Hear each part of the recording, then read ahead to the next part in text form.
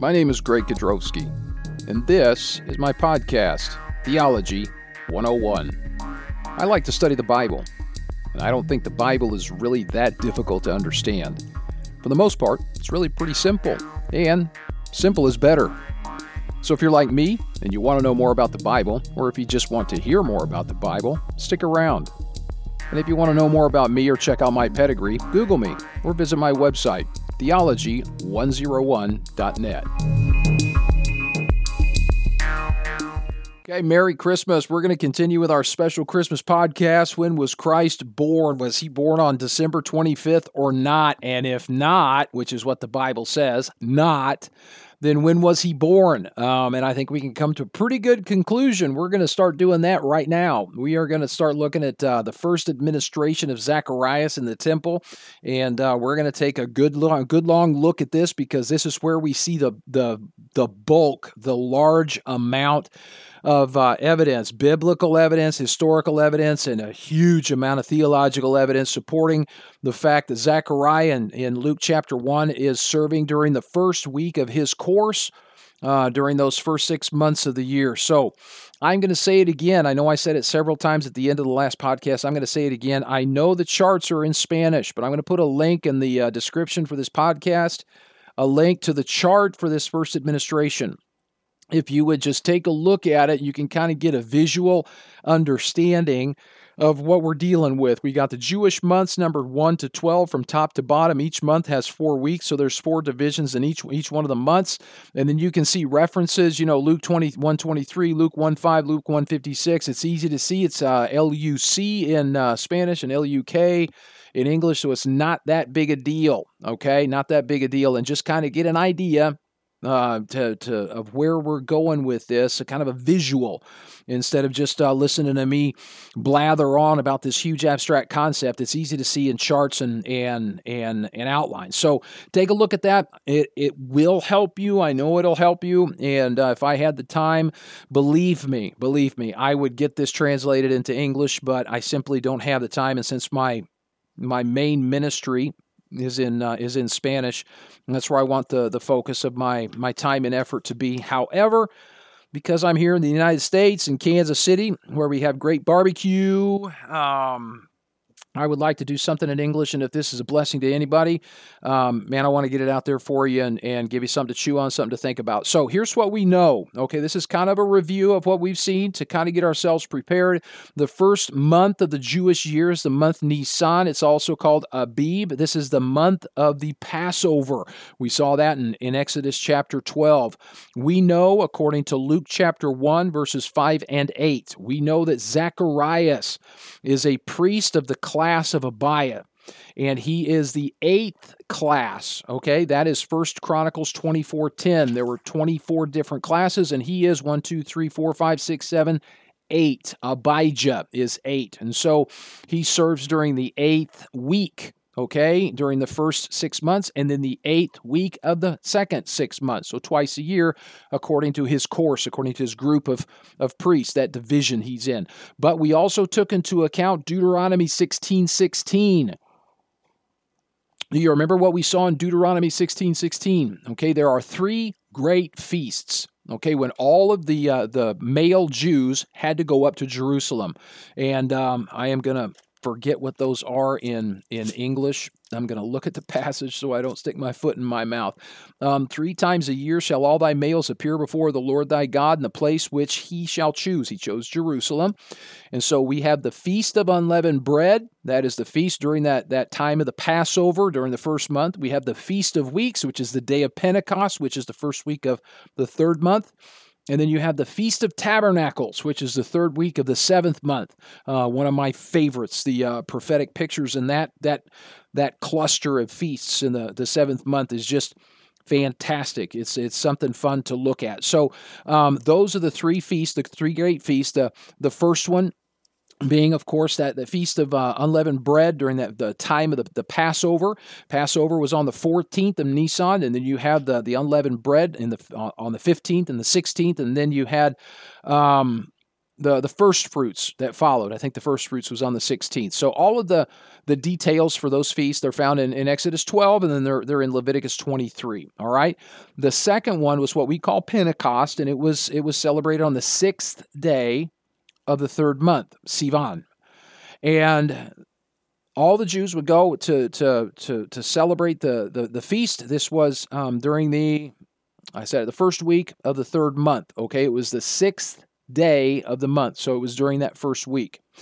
And then the third of the great feasts is the Feast of Tabernacles, and of course you had the Feast of Trumpets first with the on the first day, and then you had the Feast of the Day of Atonement, which came later on the 10th day. So those happened in the first week, the second week. The third week was a full week of celebration, that Feast of Tabernacles, and so from Sabbath to Sabbath, from Saturday to Saturday, and all the priests would be present for each one of those three great feasts. Okay, so in addition to their 2 weeks according to their courses, their 2 weeks according to their divisions, they had to also work during the great feasts because of all the people that would be there, and they needed the priests and the Levites, so they would report to the temple, the tabernacle up in Jerusalem. And so with that, we understood that, okay, Zechariah, he might work up to 5 weeks each year, the three great feasts, and his 2 weeks according to his class of Abiah. Now, one other thing that we looked at was this idea of the Jewish months, Hebrew months, the Hebrew calendar. And every month was a little different because they didn't count days. They used a lunar month. Okay, so from full moon to full moon. That's why you see the Jews celebrating what they call the new moon. It's because they would count their months by the moon. So from full moon to full moon was a month according to the Jewish calendar. It's not precise like our calendars would be today, where we count days, minutes, seconds, milliseconds and microseconds and nanoseconds and all that craziness. Theirs was more of an experiential calendar where you just kind of, you did your crops in the springtime, in the summer, and you harvest in the winter or in the fall, and you waited in the winter, and basically each month was, moon to moon, and that's how the calendar worked. So that means that there's a little bit of adjustment to make for solar years, and there's a little bit of adjustment to make with other elements of translating one calendar to another. We are not going to get into those details. I read a little bit on it, and it kind of gave me kind of a brain aneurysm. There's details out there. If that interests you, man, have at it. There's so many theological articles and journals that have been written in books and whatever. There's tons of information out there. If you want to see how the calendars worked back in the day, you can certainly do that. For our purposes here, we don't need to. With what we have as far as just 12 months, and we're going to take 4 weeks of each month, generalizing, saying that there's 4 weeks. Obviously, there's a little more, but we're not going to worry about that itty-bitty little bit that kind of gets us off.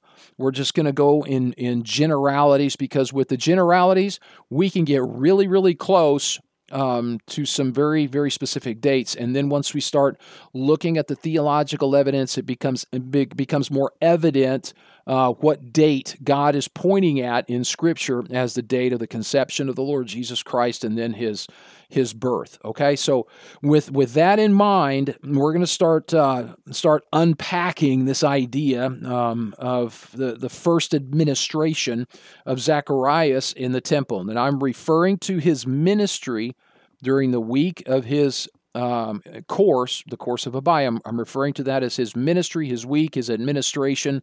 So don't get lost in the different terms that we're using to refer to the same thing. This is his first turn. If they take turns each week, this is the first turn of the year for his class of Abiah. And it is basically, we're going to see it's the second week of the third month is when he goes up to serve in the temple. Okay, it's the 10th week of the year. 10th week of the year, second week of the third month. So, how do we get there? Well, if you take a look at the calendar, and you've got in the Hebrew calendar, the first month, second month, and the third month. The first month is Nisan, the second month is Ivar, and the third month is Sivan. Okay, with that, you've got 4 weeks in the first month, 4 weeks in the second, and 4 weeks in the third. So we've got, if we're looking at the first 3 months, we're looking at 12 weeks. Okay, the first 2 weeks are covered by the first 2 classes. Okay, the first 2 classes in 1 Corinthians 24, I think it's verse 7 where it starts. You've got those first 2 classes. They're going to work during the first 2 weeks. The third week is the week of unleavened bread. So this is one of the great feasts, a feast of unleavened bread from Deuteronomy 16. Started with the Passover, and then you had the feast of unleavened bread, and then all of the priests then would work that third week of the year. Okay? So then starting with the fourth week, we go back to the classes. And since we had the first 2 classes in the first 2 weeks, everybody works the third week. Well, then on the fourth week, it's the third class. It's their turn. And so that's the fourth week of the first month. During the second month, you had the 4th, 5th, 6th, and 7th class, okay, because there's no great feast during the second month. But then there's another great feast on the first week of the third month. That's the Feast of Pentecost, which was celebrated on the 6th day of the third month. So that's during that first week. So all of the priests have to work that week, and then we start back over, going back to the classes, okay, the divisions in the second week, and then that's the 8th class of Abiah. That's Zacharias, okay? So Zacharias is working during the 10th week of the year, second week of the third month. Okay, and if you just think about it, he's in the 8th class. Okay, so if we look at these first 3 months up to that 8th class, we not only have 8 classes, 8 weeks, we also have 2 great feasts. We have the Feast of Unleavened Bread, and we have the Feast of Pentecost. So you have to add those 2 in there, because all of the priests serve during those 2 weeks during the great feasts. So you have those 2 great feasts, and then you have 8 classes. So basically, to get up to the 8th class, you're talking about 10 weeks, because you got to add in those 2 great feasts. So you add in those 2 great feasts, and basically you're on the 10th week of the year.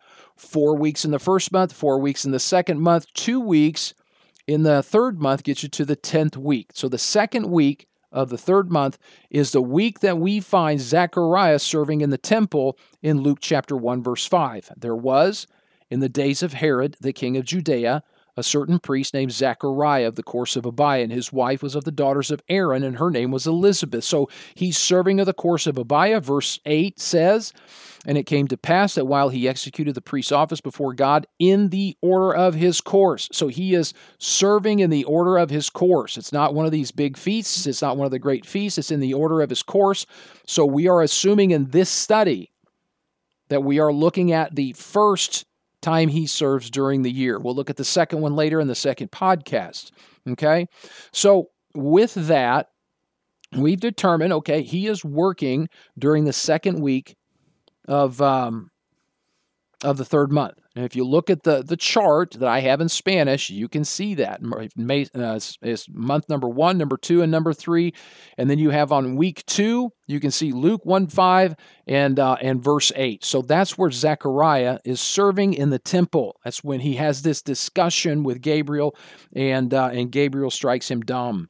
And so after that, now here's where we're going to start throwing in some details.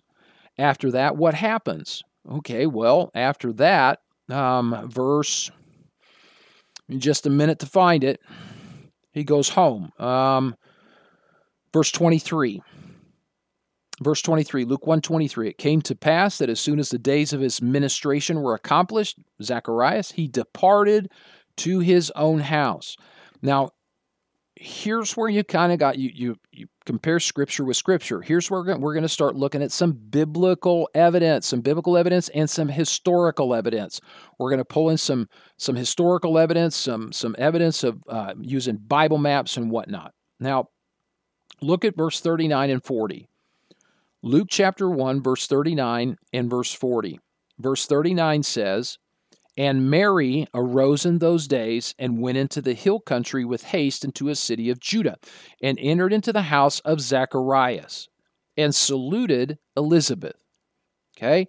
Now, this obviously is after the angel has revealed to Mary that she is going to conceive by the Holy Ghost and give birth to the Messiah. So we're actually looking at something 6 months after the conception of John the Baptist. Now, what we want to see in this passage is that after Mary receives the news from Gabriel that she is going to give birth to the Messiah, okay, that's verses 26 to 38, it says she arose and went into the hill country with haste into a city of Judah. And that's where she went into the house of Zechariah and Elizabeth. So Zechariah lives in the territory given to Judah. You remember back in Joshua, they divided the land among the 12 tribes. After the conquest of the land, they divided it according to lot. Judah got his and Benjamin got his, and they divided it all up, right? Well, in each of those divisions, Joshua chapter 21 says that Israel set apart 48 cities for the Levites and the priests. So if you look at a map and map out each one of those 48 cities, you are going to find that there are three cities that are in the hill country of Judah. Okay? Three countries, or three, I'm looking for a pen. I'm going to have to write down some English words here. I've got the names of the cities in Spanish. Joshua 21. So if you want to jump back to Joshua 21 and take a look at this, you'll find there's 3 of the 48 cities were in the mountains, the hill country of Judah. All the other cities were either outside of Judah or outside of the hill country in Judah. There were 3 cities. The first one was Hebron. Okay, that's Joshua 29, or Joshua 21, especially verse 11. It says that's Hebron, okay? Hebron. And then in verse 14, you find the other one, Eshtemoa. And then you find in verse 16, Juttah. It's Juttah. I'm probably going to pronounce that like Judah, and it's going to sound like Judah, Judah, but it's not. It's Juttah. So when we look at a map, you've got these 3 cities. Think of, if you look at Jerusalem as your point of departure, because Zechariah is serving in Jerusalem, he's got his house in the hill country, in a city in the hills of Judah. So he is a priest. He's living in one of these 48 cities that were set aside in Joshua 21 for the Levites and for the priests. And it says it's one city in the hill country of Judah. So there's only 3 options that we have. Okay, we've got Hebron, we've got Eshtemoa, and we've got Juttah. All right? Hebron is the city closest to Jerusalem. Eshtemoa is the city farthest away from Jerusalem. Juttah is in between the two. Okay? The Bible doesn't say which city they lived in. The Bible basically just says they lived in a city in the hill country of Judah. And so we've got 3 different options, 3 different possibilities. So because I haven't found any indication whatsoever of which city he actually lived in, we're just going to use Juttah as our city of reference. Why?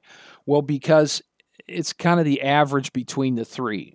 All right, Hebron's closest, Eshtemoa's farthest. So if we pick Juttah, then we're kind of basically hitting in the middle. Okay, Juttah is about 45 kilometers from Jerusalem. Yes, I said kilometers. I don't know how many miles that would be. What are we talking, 30 miles? Whatever. So 45 kilometers. It's a ways. It's a walk, okay? And we need to take into consideration what it says in verse 7. It talks about Zacharias in Luke 1:7.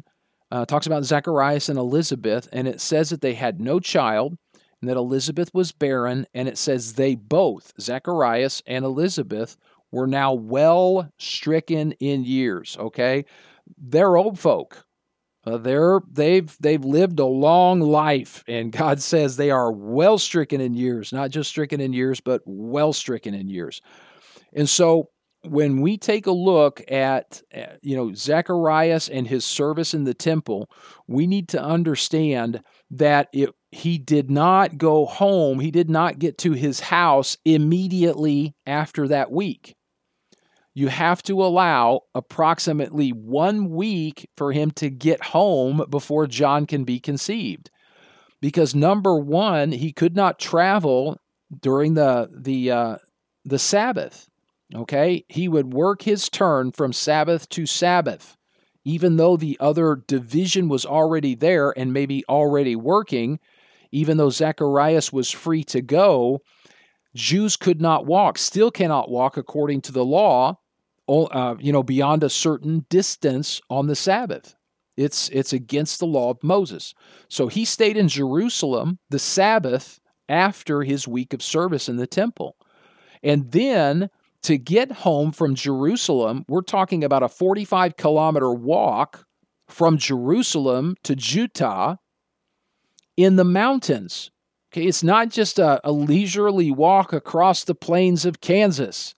This is the mountains of Judah, the hill country. So it's up and down, and this poor guy is well stricken in years. So 45 kilometers, I don't know. 3 days, 4 days, maybe 5 days. And you include the Sabbath that he was in Jerusalem, you're looking at 6 days. So we're going to call it a week. So if you look at the chart, you can see the third month, Sivan, Luke 1:23. He doesn't travel during his last Sabbath, and later to get to his house in the mountains. We're going to give him a whole week to get that done. Okay, 4, 5, 6 days to get home, and then Elizabeth conceives. So that's Luke 1:24. So you find in verse 23, it came to pass that as soon as the days of his ministration were accomplished, after the final Sabbath, he departed to his own house, which is in the mountains, 45 kilometers away. He's an old man. It took him 4 or 5 days to get there. And then after those days, in the 4th week of Sivan, the last week of the 3rd month, his wife Elizabeth conceived, and she hid herself 5 months. Okay, that's Luke 1:24. So that's the conception when John the Baptist was conceived. It's after that it's after his week of service, it's after a week of travel, and it's during the 4th week, that last week of the 3rd month, Sivan. And so once we nail that down, okay, we take into account 8 weeks for the 8 classes. We take into account 2 of the great feasts, so that's 2 more weeks. We find that Zacharias is serving on the 10th week of the year, which is the 2nd week of the 3rd month. We give him a week to get home, and then we basically put the conception of John the Baptist there on the 4th week, which is the last week of the 3rd month of Sivan. Okay, so from here on out, it's very easy because all we have to do is count months. We're at the end of the 3rd month, so we got 1 month is month 4, the 2nd month is month 5. The 3rd month is month 6, the 4th is month 7, and the 5th is month 8. So we have 5 months that the Bible says Elizabeth stayed in her house. She hid herself 5 months, saying, "Thus hath the Lord dealt with me in the days wherein he looked on me to take away my reproach among men." That's Luke 1:24 and 25. So that's at the end of the 8th month, okay, the month Bul or Marchisuan. Okay, that's where we end up after those 5 months. And now we can talk about the conception of the Lord Jesus Christ. Because Elizabeth, after she conceives, she stays in their house 5 months. In verse 26, we see that during the 6th month of Elizabeth's pregnancy is when Mary receives the news from Gabriel that she will conceive by the Holy Ghost and give birth to the Messiah. Verse 26, it says, "And in the 6th month." Okay, so we're talking about the 6th month of Elizabeth's pregnancy. And it says in the 6th month. So it's somewhere within the 6th month of Elizabeth's pregnancy, which is the month Kislev, month number 9 of the Hebrew calendar. We don't know when, we just know it's in the 6th month. This Gabriel was sent from God into the city of Galilee named Nazareth. So she's living in Nazareth. Verse 27, to a virgin espoused to a man whose name was Joseph of the house of David, and the virgin's name was Mary. Okay, and then that's when he tells her in verse 31, behold, thou shalt conceive in thy womb and bring forth a son, and shalt call his name Jesus. And then if you read on down to verse 36, and behold, thy cousin Elizabeth, she hath also conceived a son in her old age, and this is the 6th month with her who was called barren. So again, we see an indication that Mary receives the news, the announcement that she is going to conceive and bear the Messiah. She receives this news during the 6th month of Elizabeth's pregnancy. Okay, why is that important? Well, that's important because if you look again in verse 31, Luke 1:31, Gabriel says to Mary, behold, thou shalt conceive in thy womb and bring forth a son. So she had not conceived yet. This is during the 6th month of Elizabeth's pregnancy. During the 6th month, Mary had not yet conceived. Okay? She conceives after the 6 months. Okay? So after she receives this this announcement from Gabriel, verse 30, let's start in verse 37. Gabriel says to Mary, for with God nothing shall be impossible. Mary said, behold, the handmaid of the Lord, be it unto me according to thy word. And the angel departed from her. In verse 39, Mary arose in those days, okay, those days of the 6th month, and went into the hill country with haste into a city of Judah. So we know it's a city in Judah, and it says, and entered into the house of Zechariah and saluted Elizabeth. So she goes into the hill country of Judah, goes to Zechariah's house, and meets Elizabeth, okay? Now, Mary is living in Nazareth, okay? We know that Elizabeth, along with Zacharias, they're living in a house in a city in Judah in the hill country, okay? We have chosen Judah because that's between Eshtemoa and Hebron. Okay, it's our average city. Judah is about 100 miles from Nazareth, and so Mary goes with haste. Now I don't know how fast you can walk or cover 100 miles, whether she walked or went by mule or I don't know. Okay, but 100 miles is going to take her a while, right? We need to understand, even though Zacharias and Elizabeth are well stricken in years, Mary at this point in her life could be quite young. She could be 15 or 16 years old, maybe younger, maybe a little bit older, but let's just shoot for 15 or 16, okay? So she can cover a whole lot more ground, a whole lot quicker than Zechariah, more than likely. But even so, we're talking about 100 miles from Nazareth to Judah. And I say that because she receives the news of the miraculous conception of Jesus in the 6th month of Elizabeth's pregnancy. And when she arrives at Elizabeth's house, look what Elizabeth says. Verse 41. It came to pass that when Elizabeth heard the salutation of Mary, the babe leaped in her womb, and Elizabeth was filled with the Holy Ghost. And she spake with a loud voice and said, blessed art thou among women, and blessed is the fruit of thy womb. And so it appears that when Mary arrives at Elizabeth's house, she has conceived the Lord Jesus Christ. What does that mean for us? Well, it basically means that Elizabeth conceives, she spends 5 months in seclusion. Sometime during her 6th month is when Gabriel announces to Mary that she is going to conceive and give birth to the Messiah. Mary picks up and walks to Elizabeth's house 100 miles away. By the time she gets there, she has conceived. So we are going to place the conception of Jesus Christ during the first week of Elizabeth's 7th month. What do I mean by that? I mean that after 6 months, she received the announcement in the 6 months. She walks to Elizabeth's house. When she gets there, she has conceived the Lord Jesus Christ. Okay, we're going to place the conception of the Lord Jesus Christ in the first week of the 10th Hebrew month, after 6 months of pregnancy for Elizabeth. Okay? So 6 months between the conception of John and the conception of Jesus. It's the 4th, 5th, 6th, 7th, 8th, and 9th Hebrew months. So Mary conceives during the first week of the month Tebet. That's the 10th Hebrew month. That week corresponds to our last week of the month of December.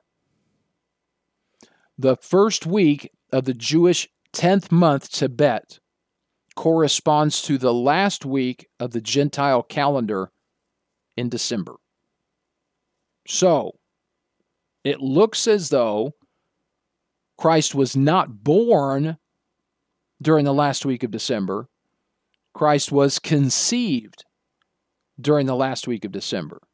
Now, obviously, at this point, we're just looking at generalities. Obviously, at this point, we can't say, 25th of December, that's when Jesus was conceived. Not yet, okay? But we're going to see later that there is sufficient theological evidence to sustain a position where we say, it really looks like the 25th of December, December 25th, is the day of conception. So let's talk about that for just a minute, because we're going to get into the evidence later. December 25th, the last week of December, the miraculous conception of Jesus, when the living Word became flesh. That's what do we say? John 1:14. In John 1:14, that first phrase, the Word was made flesh. When? December 25th. When? During the first week of the 10th month of the Hebrew calendar. Now, in addition to Floyd Nolan Jones' book on the chronology of the Old Testament, you can find some very interesting information about all of this in the birth of Christ in Bullinger's Companion Bible. I don't use Bullinger's Bible much at all in my Spanish Bible. My Spanish Bible is a Thompson chain reference because it's got space in the margins. In the English, I find myself using Scofield's Bible more than anything else. I really haven't used Bullinger stuff much at all, but I found some references in Jones' book on the chronology of the Old Testament to Bullinger, so I pulled out my Bullinger's Companion Bible, and I'm telling you, he's got some really interesting things to say. So think about what Bullinger wrote about this idea of December 25th. He said, "It thus appears without the shadow of a doubt that the day assigned to the birth of the Lord, that is, December 25, was the day on which he was begotten of the Holy Ghost, on the 1st of Tebeth, or December 25th. And then he adds this about the celebration that we have on December 25th. He says, "And the real reason is made clear why the 25th of December is associated with our Lord and was set apart by the Apostolic Church to commemorate the stupendous event of the conception of the Lord, and not, as we have for so long been led to suppose, the commemoration of a pagan festival." And so, if this is 100% sure historically or not, we really don't know. But you really can't deny that there is a significant theological sense to December 25th. Christians during the first centuries, during the church age, they would have known about the date of the birth of Christ. In knowing about the date of the birth of Christ, they would have known about the date of the conception of the Lord Jesus Christ. And so those first Christians during the first centuries of of the church age could have commemorated the miraculous conception of the Lord Jesus Christ on December 25th, okay? Which could be the true date of the conception of the Lord Jesus Christ. And then our enemy, the devil, Satan, he corrupts that pretty quickly, pretty easily through his church, the Roman Catholic Church, with all the pagan customs that they brought into Christendom. And so the December 25th basically became what it is today. It's just this mess of lies and pagan superstitions and pagan traditions that kind of has a splash of Christianity on it, but nothing that really has anything to do with the Bible. But it appears, and we're going to look at more evidence in just a minute, it appears that Christmas, December 25th, could have originally been the celebration of the miraculous conception of Jesus by the Spirit of God. Okay? So with that in mind, now we can find out when John the Baptist was born. Okay? Because following our timeline, Mary shows up after 6 months of pregnancy, after Elizabeth is 6 months pregnant, versus Luke 1:56 says that she spent 3 months with Elizabeth. It says, and Mary abode with her, with Elizabeth, about 3 months and returned to her own house. So 3 months later, that's about 9 months now for Elizabeth. Mary goes home. Mary is 3 months pregnant. Elizabeth is 9 months pregnant. She's about ready to pop. And it says in verse 57, now Elizabeth's full time came that she should be delivered, and she brought forth a son. So she does. She brings forth a son. If you follow the calendar and just count months, all that means is John was born during the first or second week of the first month of the Hebrew calendar. Okay, so if he was conceived the last week of the third month, all you have to do is count 9 months. Okay, month number 4 is 1, month number 5 is 2, month number 6 is 3, month number 7 is 4, month number 8, 5, month number 9 is 6, month number 10 is 7, month number 11 is 8, month number 12 is 9. And so she comes to her full term at the end of the 12th month, and John is born soon after. So he is either born the first week or the second week of the following month, which is the first month, Nisan. That means John the Baptist was born around the time of the Passover. Okay? Very simple, very easy. So if Zechariah is ministering in the temple during this first week, his first turn as a priest of the class of Abiah, then Elizabeth conceives the last week of the third month, and we count 9 months, and we see John the Baptist born right about the time of the Passover. And then the birth of Jesus Christ is easy. Okay, he is born 6 months after John. So we just count 6 months. We already know that Mary conceived 6 months after Elizabeth during the first week of the month Tebeth. That's the 10th month. She goes home when she's 3 months pregnant, Luke 1:56. And then Jesus Christ is born, Luke 2:1-7.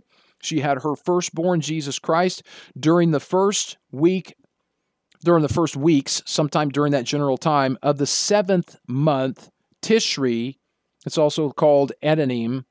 And that's basically during the time of the Feast of Tabernacles. Okay? So, Elizabeth conceives. We have 6 months.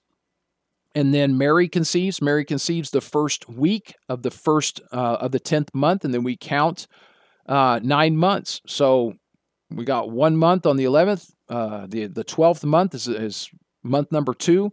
Count all the way down. And she comes to full term about the first week of the 7th month, the Feast of Trumpets.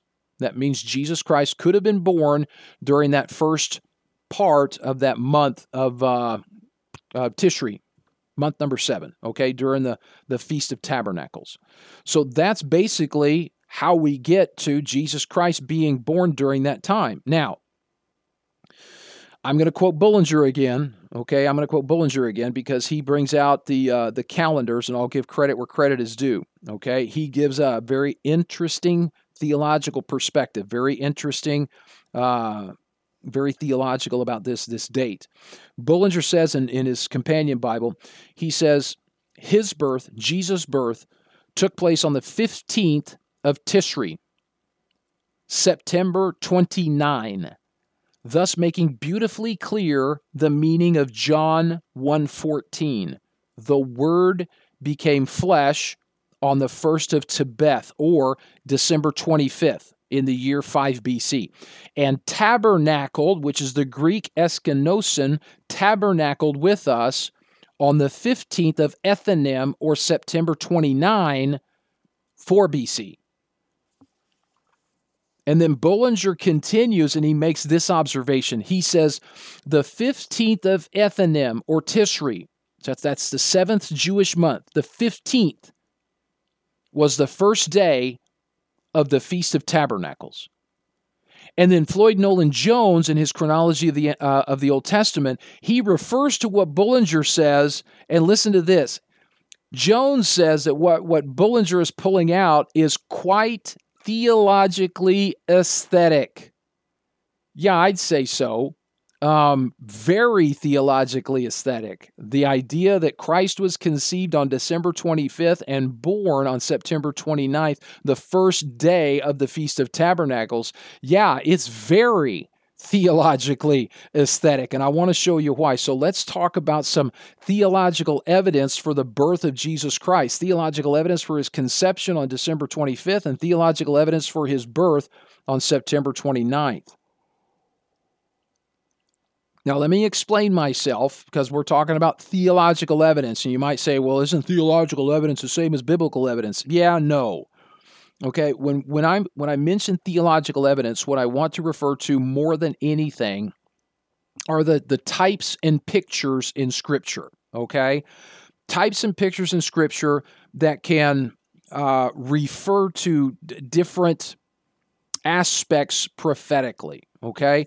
With this theological evidence in types and pictures, I think we can come to a very sensible, sustainable, faith-based position of saying that Jesus Christ was conceived on December 25th and born on September 29th. Types and pictures in the Bible, they're prophecies, and they point to either people or events in the future. The Feast of Tabernacles, okay, with the feasts that are immediately before it, the Feast of Trumpets and the Day of Atonement. The Feast of Tabernacles points to a time, a very specific time in the plan and program of God in the Bible, okay? So if we're going to use theological evidence to sustain our hypothesis, if you will, our thesis, then we need to talk about where we land with biblical evidence and where we land with the historical evidence, so that we know when we start using theological evidence and taking that step of faith to say, yeah, it really, really looks like that date, okay? So up till now, we've basically been utilizing the biblical text, what the Bible says, with a Hebrew calendar, okay, to pinpoint a general time frame for the conception of Jesus and then later his birth. So we've looked at biblical evidence, Luke chapter 1, 1 Chronicles chapter 24, and we've taken some historical evidence in the Hebrew calendar and some other things to kind of put together this chart and say, you know, it really looks like Jesus was conceived here and then born there. Conceived on December 25th and then born on September 29th. It really kind of sort of looks like that. If Zechariah is serving during the first week of his class, his priest class during the year, then yeah, we can pretty much pinpoint when John the Baptist was conceived. He was conceived that last week on the 3rd month of Sivan. And then from that week, we just count months. We got 6 months, and then Jesus Christ is conceived by the Holy Ghost in Mary, and we count 9 months from the conception of Jesus, and we come to the general time frame of his birth, which is during the second or third week around there of the month Tishri or Etanim, 7th month of the Jews, during that Feast of Tabernacles, okay? That Feast of Tabernacles was from the 15th of the 7th month up to the 22nd. And so the 15th of Tishri in that year, which was probably 4 BC, that corresponds to the 29th of September in our calendar, okay? So 15th of Tishri, the first day of the Feast of Tabernacles in 4 BC, when Jesus was born, corresponds to the 29th of September in our calendar. Now, here's your side note, and here's your homework if you want it. Like I said, you can use computer programs. There's several of them out there. You can get on websites. You can research it that way. You can get on Galaxy Theological Journals and do a search there to find out why we're saying that Jesus was born in 4 BC. People much smarter than I am have already done the calculations. I'm pulling it in from them. Basically, I got the date from Floyd Nolan Jones in his Chronology of the Old Testament. He's got the references in his book. If you want to run it down, you're more than welcome to go run it down. I'm just going to reference it, okay? The 15th of the 7th month, Tishri, that first day of the Feast of Tabernacles, during the year that Jesus was born, which was probably 4 BC. It corresponds to the 29th of our month of September, okay? That research has already been done. I am not going to run down all the details in this study. We're already in deep weeds as is, okay? So, with the biblical text, with what the Bible says, this biblical evidence, and with the history, this historical evidence, the Hebrew calendar, Josephus, different things that we can pull in and compare with the Scripture, we can get to a rough, approximate time frame of the birth of Jesus Christ. And when we add to that the theological evidence, we can point at a date that is very interesting and very theologically aesthetic. 15th of Tishri, the 29th of September, the first day of the Feast of Tabernacles. So let's evaluate some of this theological evidence. And I think the first thing that we need to do is just take into account the importance of the events we're studying. In all of history, how important is the birth of Jesus Christ? The birth of the Lord Jesus Christ. It splits time in two. We talk about BC, before Christ, and then AD, the year of our Lord, or after Christ. So it not only splits history in two, it splits eternity in two, because the birth of the Lord Jesus Christ is unique, not only in history, but unique in all of eternity. This has never happened before. This will never happen again. God became man and lived among us for 33 and a half years and then died a sinner's death to be resurrected. That happened once. It will never happen again. It never happened before. So when we start to evaluate theological evidence, we need to start with the importance of the events that we're looking at. All of eternity revolves around the cross. This is the crowning moment of God's glory, God putting himself and his attributes on display. The birth, the life, the death, and the resurrection of the Lord Jesus Christ. These events are important. So when we approach these events, we need to approach the events from a position and a perspective of faith. Faith in the words of God. That Psalm 12, verses 5 to 7, we see the promise that God will not only preserve his people, he will also preserve his words. And it says he will preserve his words forever. That's why every word of God is pure. Proverbs verse 35. And that is why when we take a look at the book of John, the last verse in the book of John, we need to take this into account. It says, John 21:25. There were also many other things which Jesus did, the which, if they should be written every one, I suppose that even the world itself could not contain the books that should be written. Amen. So, if all that could be written about the Lord Jesus Christ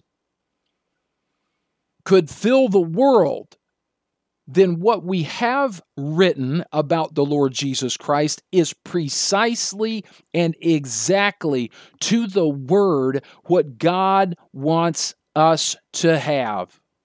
That's why we understand 2 Timothy 3:15 to 17, that all Scripture is given by inspiration, that God inspired each and every word that we have. The Bible contains the preserved words of God, the ones that God chose from the millions and millions of words that He could have written that would have filled the world. He chose the words He wanted us to have. And so when we start looking and studying the birth of the Savior of the world, we are talking about God becoming man. And we see that when God becomes man, in our general study, we see the birth of the Lord Jesus Christ fall within the time frame of a feast as important and prophetic as the Feast of Tabernacles. Folks, we need to stop and pay very close attention to what God is trying to teach us. You can't simply discard this. You can't simply say, oh, well, that's nothing. Are you kidding? When all we did was take the 8th class of Abaya, and we counted 10 weeks, including 2 of the great feasts, and we started counting 9 months, and then all of a sudden, after such a simple and general study like that, we see that Jesus Christ was born around the Feast of Tabernacles. You don't think we shouldn't take a look at the Feast of Tabernacles? You don't think that has significance?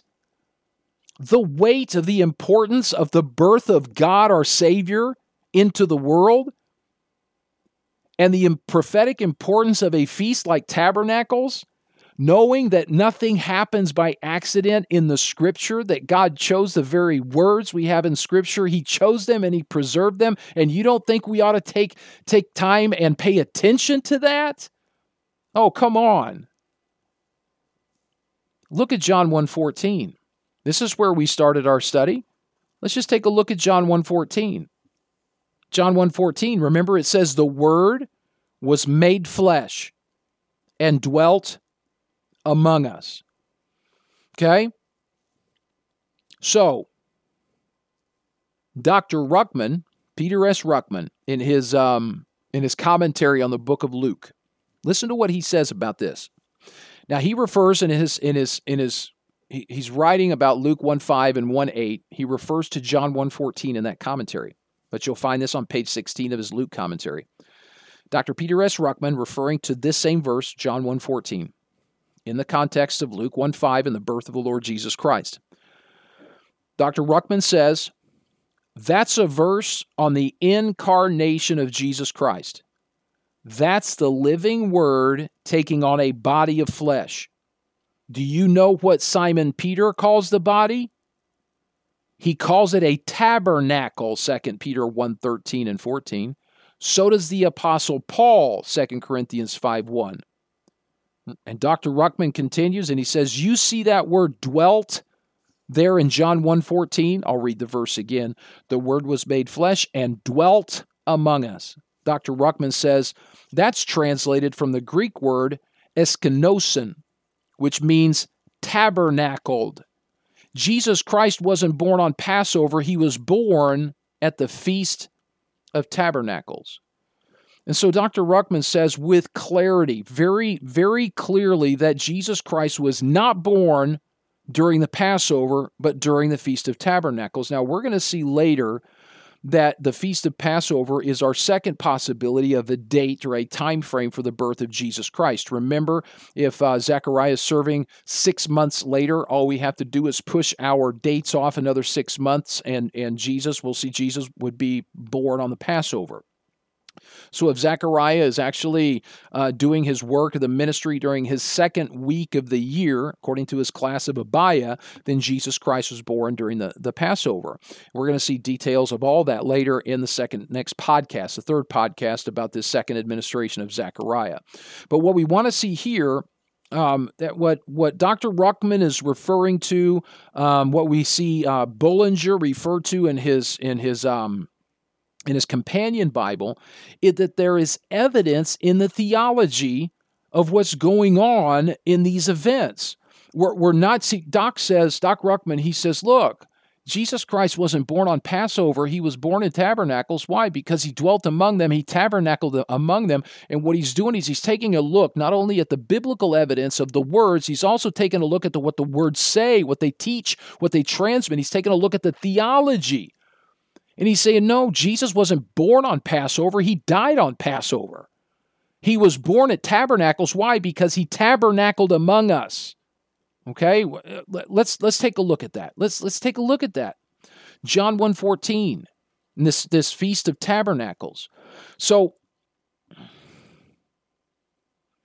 Ruckman says again, Dr. Ruckman says, so the course of Abiah in Luke 1:5, like I said, this is from his commentary on Luke, page 16.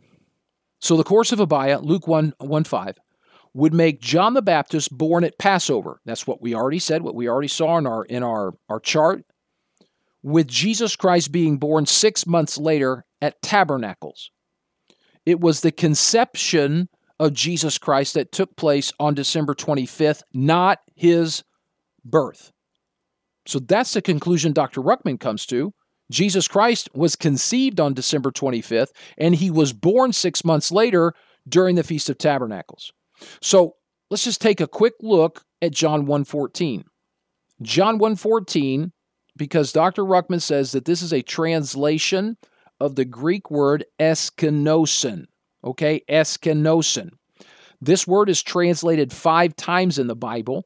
In John 1:14, we saw it's translated as dwelt. The Word was made flesh and dwelt, eskenosin, among us. He dwelt. Revelation, we see several verses in Revelation contain the word. The first one is Revelation 7, verse 15. Bible says, therefore are they before the throne of God, and serve him night and day in his temple, and he that sitteth on the throne shall dwell, eskenosin, dwell among them. Also in Revelation 12:12, the Bible says, therefore rejoice, ye heavens, and ye that dwell in them. Woe to the inhabitants of the earth and of the sea, for the devil is come down unto you, having great wrath, because he knoweth that he hath but a short time. It says in the verse, that first part of the verse, rejoice, ye heavens, and ye that dwell, eskenosin, dwell in them. And then one more, Revelation 13:6. I'm sorry, we got 2 more. 13:6. Bible says, and he opened his mouth in blasphemy against God, to blaspheme his name and his tabernacle and them that dwell in heaven. So it's dwell, eskenosin. Okay, it's a verb, eskenosin. And now the last one is Revelation 21:3. Revelation 21:3. Here we see, and I heard a great voice out of heaven. Behold, the tabernacle of God is with men, and he will dwell, eskenosin, with them, and they shall be his people, and God himself shall be with them and be their God. So eskenosin, that verb, okay, in your Strong's Concordance is 4637. Eskenosin's the verb. That verb is based on the noun eskenos, which is 4636. Okay, the word prior to eskenosin. Okay, that noun appears twice in the Bible. Eskenos. It appears twice. 2 times used by Paul in 2 Corinthians chapter 5. Okay? This is the noun form of the verb that is John 1:14, dwell. 2 Corinthians 5:1 and 4. 2 Corinthians 5:1, Paul says, for we know that if our earthly house of this tabernacle, that is eskenos, the noun form of the verb eskenosin. Okay, eskenosin translated dwell. Christ dwelt among us. Eskenosin. The noun, it only appears twice, and it's translated tabernacle. For we know that if our earthly house of this tabernacle were dissolved, we have a building of God and house made, not made with hands, eternal in the heavens. And then he repeats it in verse 4, for we that are in this tabernacle, eskenos, do groan, being burdened, not for that we would be unclothed, but clothed upon, that mortality might be swallowed up of life. So Paul uses the same word in the form of a noun twice, and it is translated in our Bible, tabernacle. Tabernacle. Now, Dr. Ruckman, in his quote here in his Luke commentary on page 16, he made a statement that Peter also refers to the body as a tabernacle. That's what Paul is doing in 2 Corinthians chapter 5. Okay, our earthly house, this tabernacle, is dissolved. We're dead. We have a building of God, a house not made with hands. That's our new body, our glorified body. He says we're in this tabernacle, in this body. We do groan. It's still a body made of flesh, okay, of sin. We groan. It's our tabernacle. Well, 2 Peter 1:13 and 14 also refers to the human body as a tabernacle. Peter says in 2 Peter 1:13 and 14, yea, I think it meet, as long as I am in this tabernacle, to stir you up by putting you in remembrance, knowing that shortly I must put off this, my tabernacle, even as our Lord Jesus Christ has showed me. That's 2 Peter 1:13 and 14. Now that word Peter uses, tabernacle, okay, that is a translation of the Greek word eskenoma. That is 4638 in the Strong's Concordance. And it appears one more time in the Bible in Acts chapter 7, verse 46. Okay, Acts chapter 7, verse 46.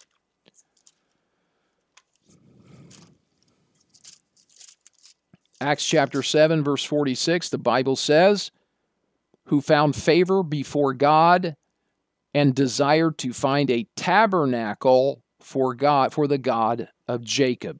So we see it is a word that is translated consistently tabernacle. The human body, the body you walk around in, is a tabernacle for your soul. It's the same thing. It's the same word that is used for the tabernacle or the tent that the Israelites used in the Old Testament. It was temporary. It was a tent. It was portable. It could be moved around. And so our bodies are tabernacles, tents, physical, portable things that can be moved around. They are tabernacles in which our souls dwell. So with these three Greek words, we see the same thing. When Jesus Christ was born in the form of a man, when he took on a human body, he made his tabernacle among us. He tabernacled with us. His body, just like our body, according to Paul in 1 Corinthians 5 and Peter in 2 Peter 1, his body was his tabernacle. God, Jesus Christ, the Son of God, was in a portable tent. The soul, the God-man was in a body, a portable tent, a tabernacle. And so what we see is that the words of God, they teach us theology. They give us knowledge of God. And that theology points to something very specific with regard to the birth of Jesus Christ. John 1:14, that the Word was made flesh, and then he dwelt among us. Eskenosen, among us. He tabernacled among us. He made his tabernacle among us. And so the theological evidence found in John 1:14 points to the Feast of Tabernacles as the time of Jesus' birth, when he made his tabernacle, when he dwelt among us, when he tabernacled with men. That conclusion goes hand in hand with the prophetic picture that we see in the Feast of Tabernacles. So let's talk about the theological evidence that we can find in the Feast of Tabernacles. It's a prophetic picture of the coming of the Messiah. Now, the Feast of Tabernacles, being a prophetic picture, points to the second coming of Christ, what we understand today as the second coming of Christ, when he comes to the earth to establish his messianic kingdom on the earth. It is the kingdom that we call the millennium, according to Revelation chapter 20.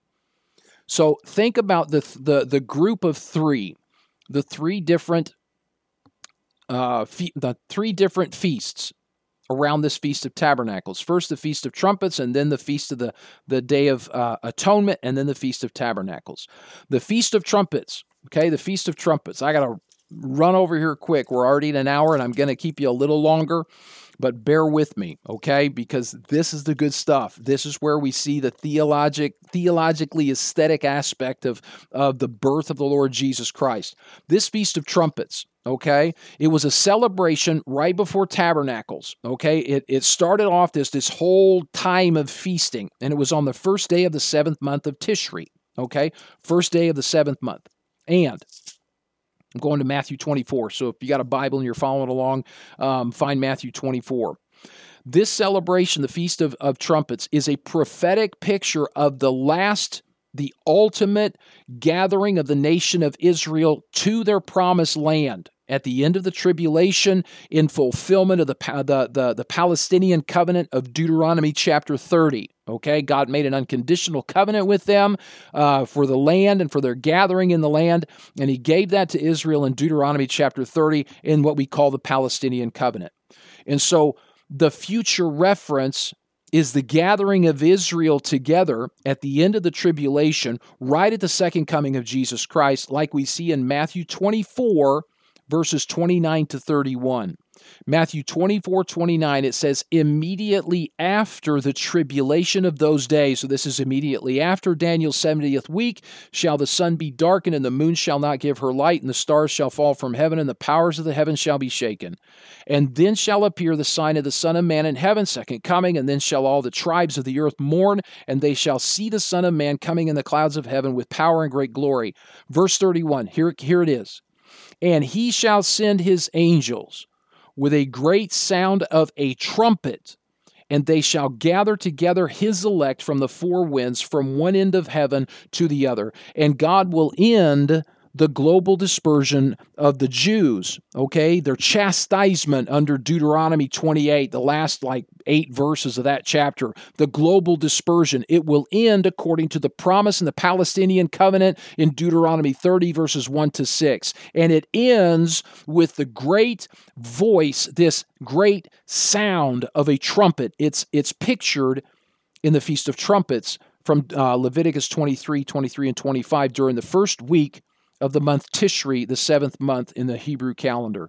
Immediately following the Feast of Trumpets, you have the Day of Atonement. Leviticus 16 gives the details of the Day of Atonement. And this is a prophetic picture of Israel's day of salvation after the tribulation, during the second coming, at that very time.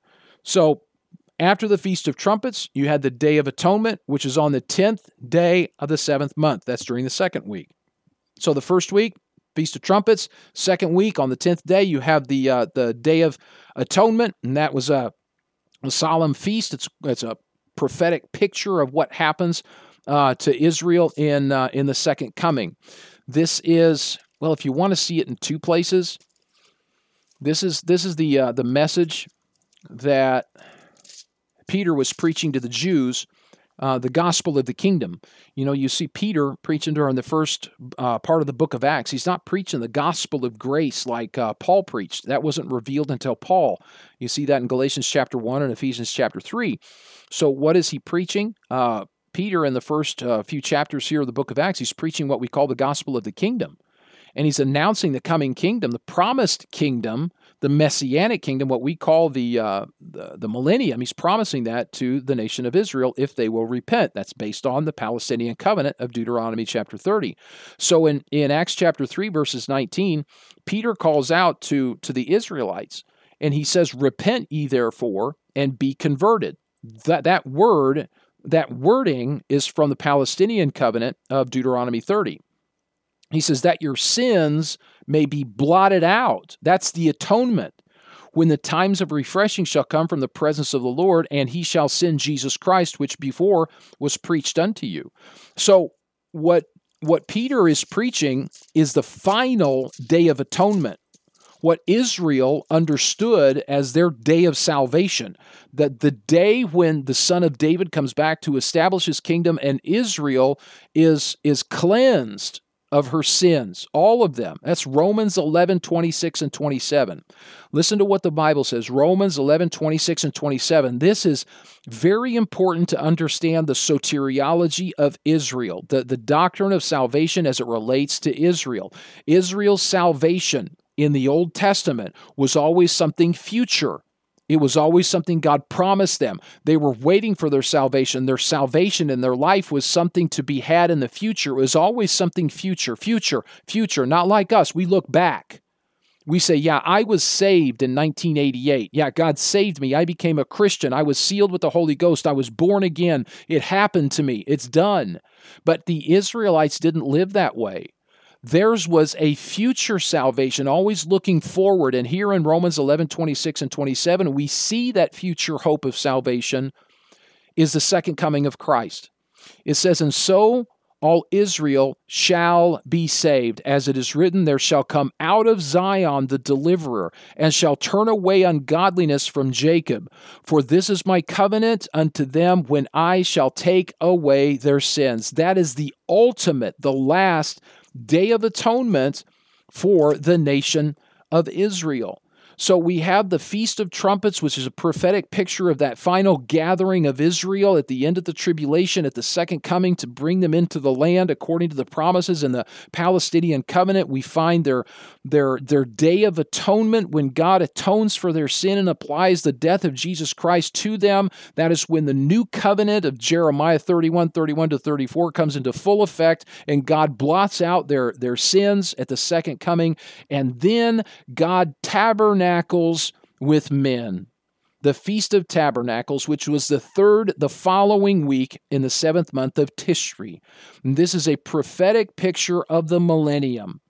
The Feast of Tabernacles, which followed the Day of Atonement, was a feast that lasted a week, okay? From the 15th to the 22nd of the 7th month called Tishri. The Israelites, they were in Jerusalem. They were gathered at the sound of the trumpet. They went up to Jerusalem as they were ordered in Deuteronomy 16:16. They celebrated the Day of Atonement. Their sins were washed away. And then they spent 7 days in tabernacles in Jerusalem, celebrating with joy and rejoicing this Feast of Tabernacles. And so they built tabernacles. They're called booths or cabins or tents, or they were just these temporary habitations that they would stay in, and that they would joy and rejoice and have banqueting and celebration for a week in Jerusalem. The feast is a prophetic picture of a future time called the millennium. It will be a time of joy when the Messiah is on the earth. It begins with his second coming, okay, when he comes to reign for 1,000 years over the nation of Israel and over the Gentile nation, sitting on the throne of David. Okay, this is in fulfillment of the Davidic covenant of 2 Samuel 7, and you see a prophetic picture of it in Isaiah chapter 2, verses 1 to 4. And that's why in Zechariah 14, I don't know if you've read that last chapter of Zechariah, but this is why in Zechariah 14, verses 16 to 21, you see that in the millennium, when Jesus Christ, the Son of David, has returned and he is sitting upon the throne of David and ruling over the world, over the nations, you find that all the nations, not just the nation of Israel, but all the nations of the world will come up to Jerusalem each and every year to celebrate the Feast of Tabernacles. Zechariah 14:16. And it shall come to pass that everyone that is left of all the nations which came against Jerusalem shall even go up from year to year to worship the King, the Lord of hosts, to keep the Feast of Tabernacles. Why? Because it is a celebration of commemoration of the return of the Messiah. When the Messiah came to dwell among men, when the Messiah made his tabernacle among men. The second coming of Christ happens at the first day of the Feast of Tabernacles. The Feast of Tabernacles is very important in God's prophetic calendar and in God's plan and program to establish his kingdom on earth. The Feast of Tabernacles, with the Feast of Trumpets before and the Day of Atonement before, they point specifically to the day when Jesus Christ, God in the flesh, comes to establish his kingdom on the earth in fulfillment of the covenant promises that we see throughout the Old Testament. And so when we're analyzing this theological evidence, folks, it is a step of faith, but a very small, short step of faith to see that the first coming of Jesus Christ is a partial fulfillment of these same prophecies. It is the coming of Jesus Christ to dwell among us, to tabernacle among us. Luke 1:30-33.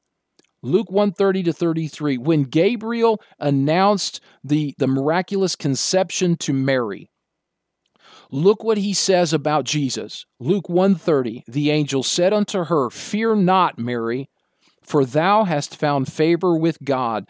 Behold, thou shalt conceive in thy womb, and bring forth a son, and shalt call his name Jesus. Verse 32, He shall be great, shall be called the Son of the Highest, and the Lord God shall give unto him the throne of his father David, and he shall reign over the house of Jacob forever, and of his kingdom there shall be no end.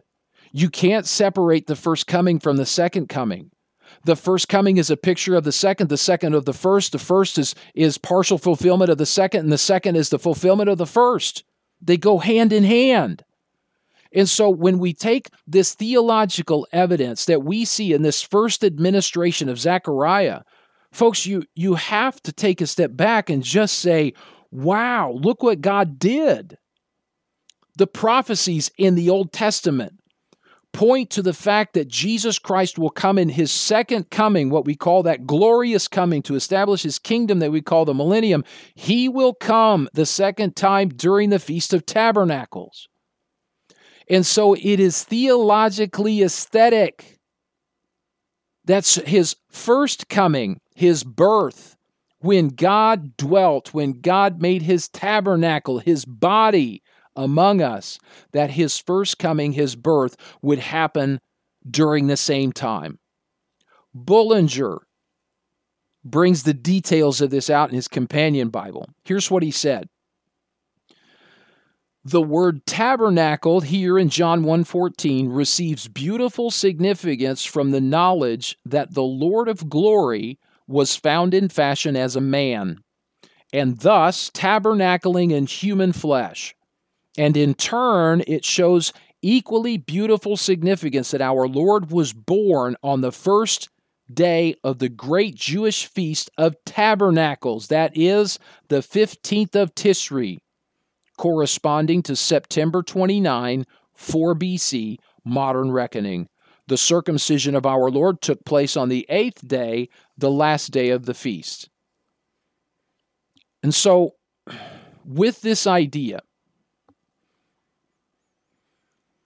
of the biblical evidence, the historical evidence, and the theological evidence, we have more than enough evidence that points to December 25th being the date of Jesus' conception. And then September 29th, the first day of the Feast of Tabernacles, being the day he tabernacled among us, when the day he became a man among us, dwelt among us, made his tabernacle among us. I want to bring out two more things, and then I'm going to finish. Now, you're going to have to do some research on your own here because don't have a whole lot of time to get into this, but I want to, here's some more historical evidence. Now, I left this to last because, frankly, I just, it's too much Catholicism, wrapped up in them to actually give much weight. But it's still there, and I think it's interesting. I think it's really interesting, so I'm going to give it to you. Let me talk about two modern celebrations, two modern dates, two modern holidays that would also sustain these two dates we gave for the conception and the birth of Christ.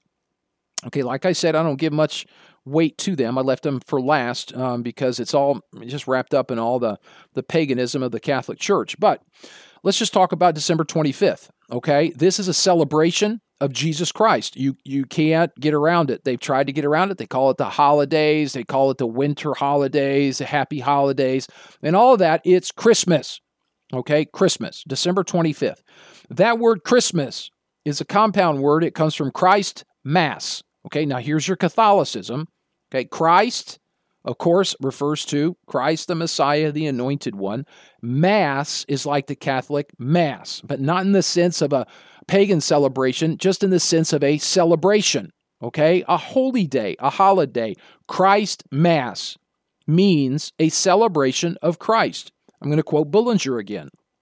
Bullinger says in his Companion Bible, and the real reason is made clear why the 25th of December is associated with our Lord and was set apart by the Apostolic Church to commemorate the stupendous event of the Word becoming flesh, and not as we have for so long been led to suppose the commemoration of a pagan festival.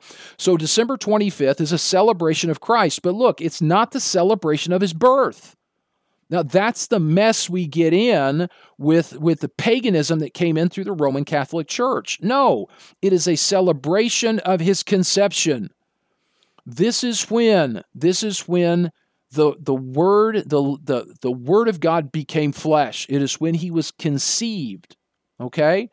And it could be that during the first, years or centuries of the church age that people knew about this, that when he was made flesh, this is the conception in Mary of the Lord Jesus Christ, December 25th. And then the devil gets involved and through his church, the Roman Catholic Church, he corrupted it, he twisted it, brought in all the pagan customs and all the pagan traditions, and we got the mess that we have, okay? And it's just erased every memory there is about the real significance of December 25th. It is the date that Jesus Christ was conceived in the womb of the Virgin Mary. It's not his birth, it's his conception.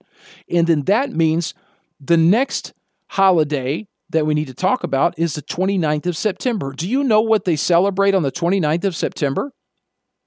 I never did until I did this study. It's kind of neat. I mean, like I said, it's all Catholicized and weird and twisted. Okay, it's corrupted. But with what we've seen in the biblical evidence, the historical evidence, the theological evidence, there's another holiday in the history of the church.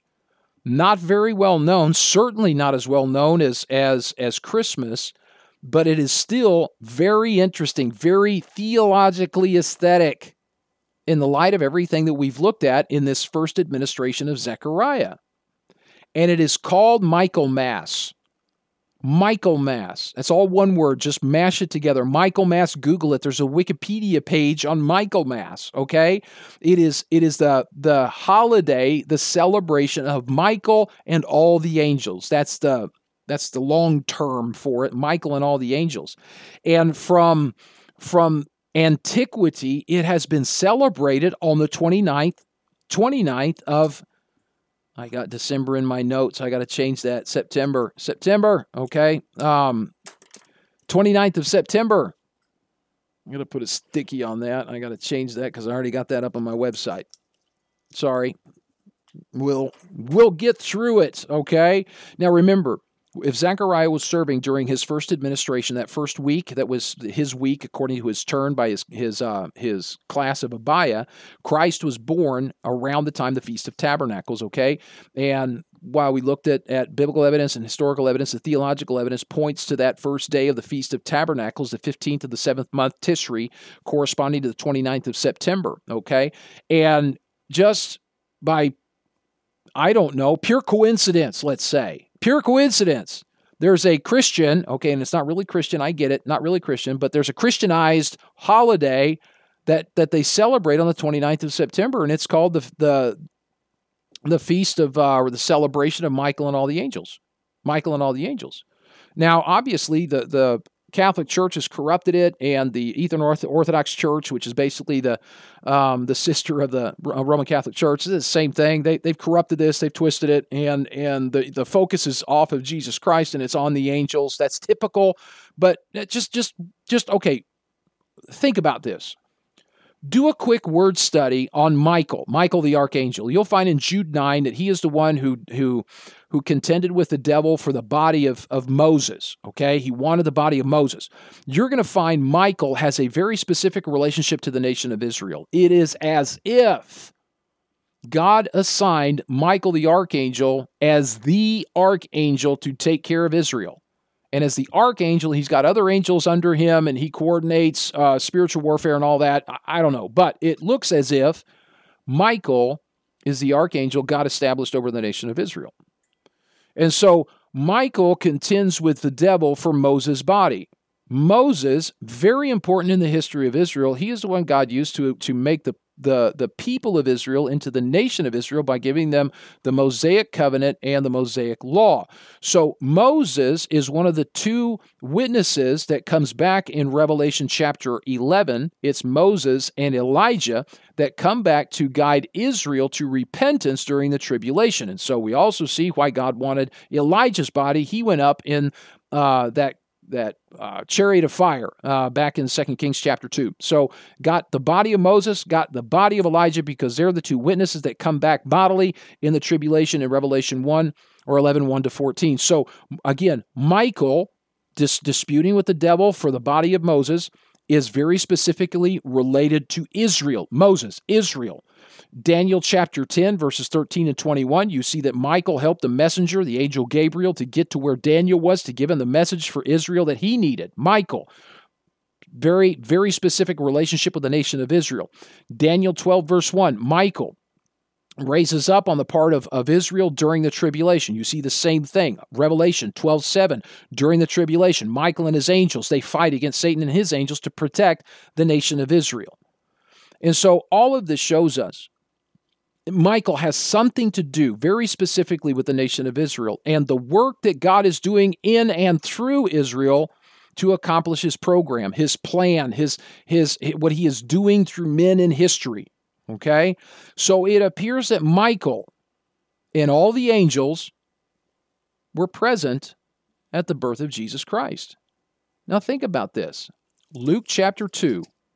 We know Jesus Christ was born, in Bethlehem. You know the story. So it was that while this is Luke 2:6. Now let's start. That's 2:6 to 7. Verse 2. Luke 2:7. And she, Mary, brought forth her firstborn son, wrapped him in swaddling clothes, laid him in a manger because there was no room for them in the inn. And there were in the same country around Bethlehem shepherds abiding in the field, keeping watch over their flock by night. And lo, the angel of the Lord came upon them, and the glory of the Lord shone round about them, and they were sore afraid. Now, the Bible says the angel of the Lord. Okay, we know, Bible believers, the angel of the Lord is a theophany. It is an appearance of God. Okay, in the Old Testament, when you see the angel of the Lord, that angel is often referred to as the Lord, referred to as God. Okay, here we see that the theophany has already been born, Jesus Christ. So we may assume the angel of the Lord that appears here is not the theophany that we see in the Old Testament. Could be, maybe not. It could be Michael the archangel.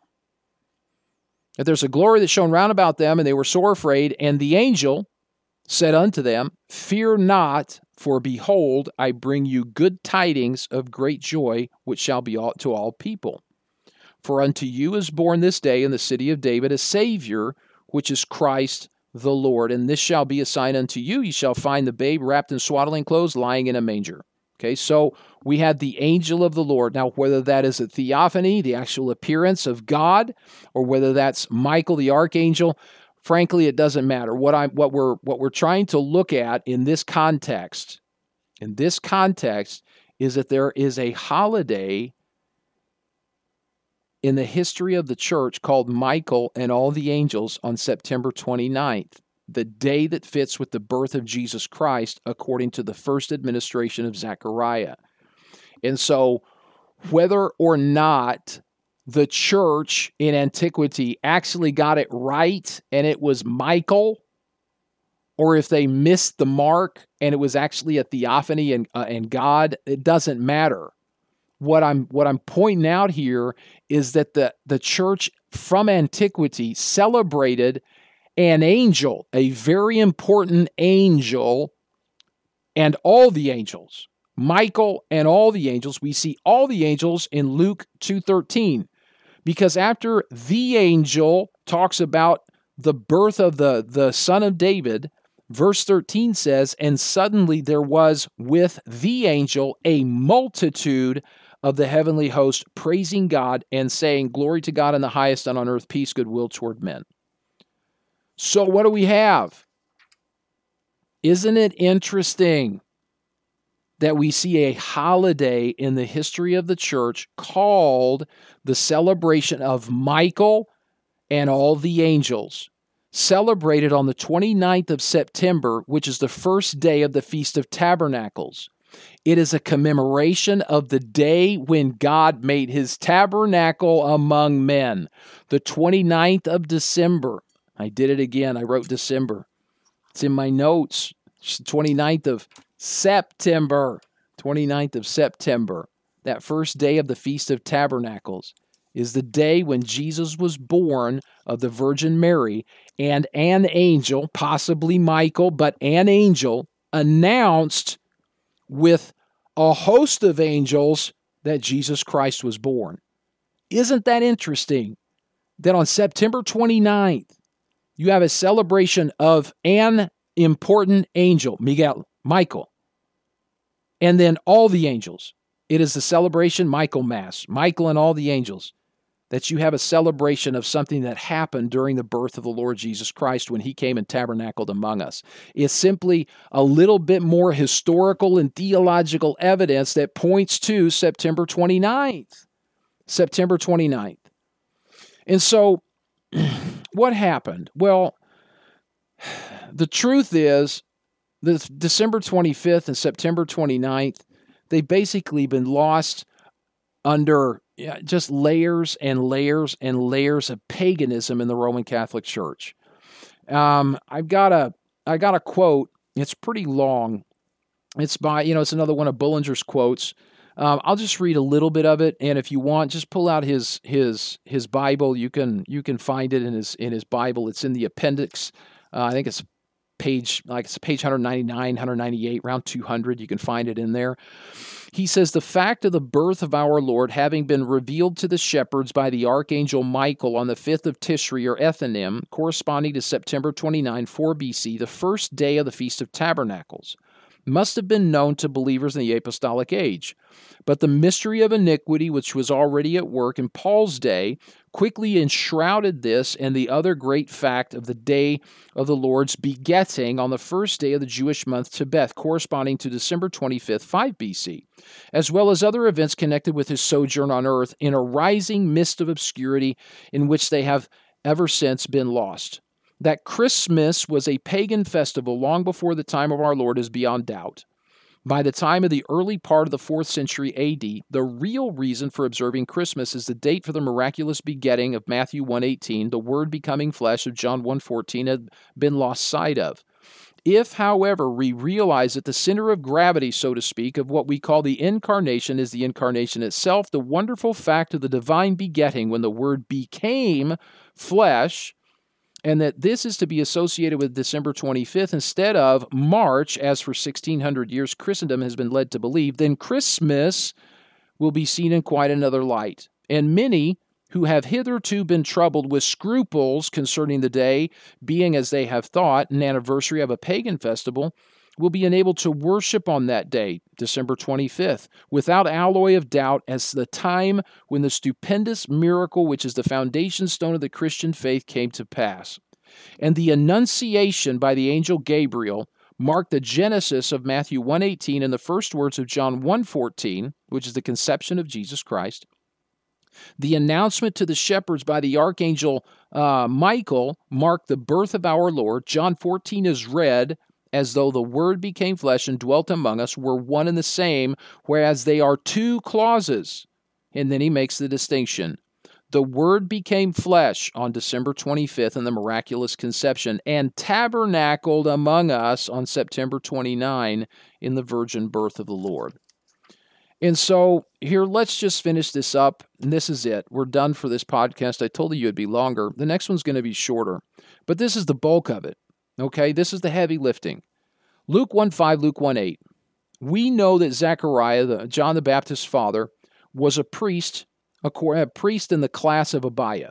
And he was serving in Jerusalem according to the order of his class. So he was serving in one of the weeks that was his turn to serve in the temple in Jerusalem. Okay, the class of Abiah, according to 1 Chronicles 24:10, was the 8th class of 24 classes of priests that served during the year. So every class, every group, he had 2 turns every year, separated by about 6 months, in addition to serving during the 3 great feasts each year. If Luke 1:5 and 1:8, if they refer to Zechariah's first turn of his class, the first time he would serve during the year, then John the Baptist was conceived about a week afterwards. And accordingly, it was on the 4th week of the 3rd month of Sivan. 6 months after the conception of John, Mary conceives by the Holy Ghost during the 1st week of the 10th month of the month Tebet. So John is born, just counting months, John is born around the 2nd week of Nisan during the time of the Passover. Jesus Christ is born 6 months later during the Feast of Tabernacles, that 3rd week of the 7th month of Tisri. That chronology goes with 2 holidays that have been established since antiquity in the history of Christendom. December 25th. Now, obviously, this date has been corrupted. It has been perverted. Today, what is celebrated is the birth of Christ, at Christmas. But it is very probable that this day was the day Jesus Christ was conceived. The 1st week of the 10th month of the Jews. If Zechariah was serving during the 1st week of his turn during the year. So the December 25th, the conception of Jesus Christ. September 29th, also a date and a holiday that has been corrupted because of the Roman Catholic Church. We see that we've got Michael and all the angels. It points to a day about the birth of the Lord Jesus Christ. So it's the 1st day of the Feast of Tabernacles when an angel of the Lord, maybe Michael the archangel, maybe not, but a very important angel, announces the birth of Jesus Christ, and later a multitude of angels appears and praises the Lord for what just happened, that God made his tabernacle, his body, among men. And so John 1:14 again contains 2 phrases that refer to these two days. That the living Word, and go back there and find it. Give me 1 second. John 1:14, the Word was made flesh on December 25th when Mary conceived of the Holy Ghost. And the Word dwelt among us, made his tabernacle, tabernacled among us, September 29th, the first day of the Feast of Tabernacles. So the first administration of Zechariah, his first week of ministry during the year according to the course of Abijah, is very theologically aesthetic. So we need to ask ourselves then, well, what about the second week? If we saw so much during this first week, according to the first week of his ministration, well, what about the second administration, when he was working the second time, according to the course of Abijah? That's what I want to talk about in my next podcast.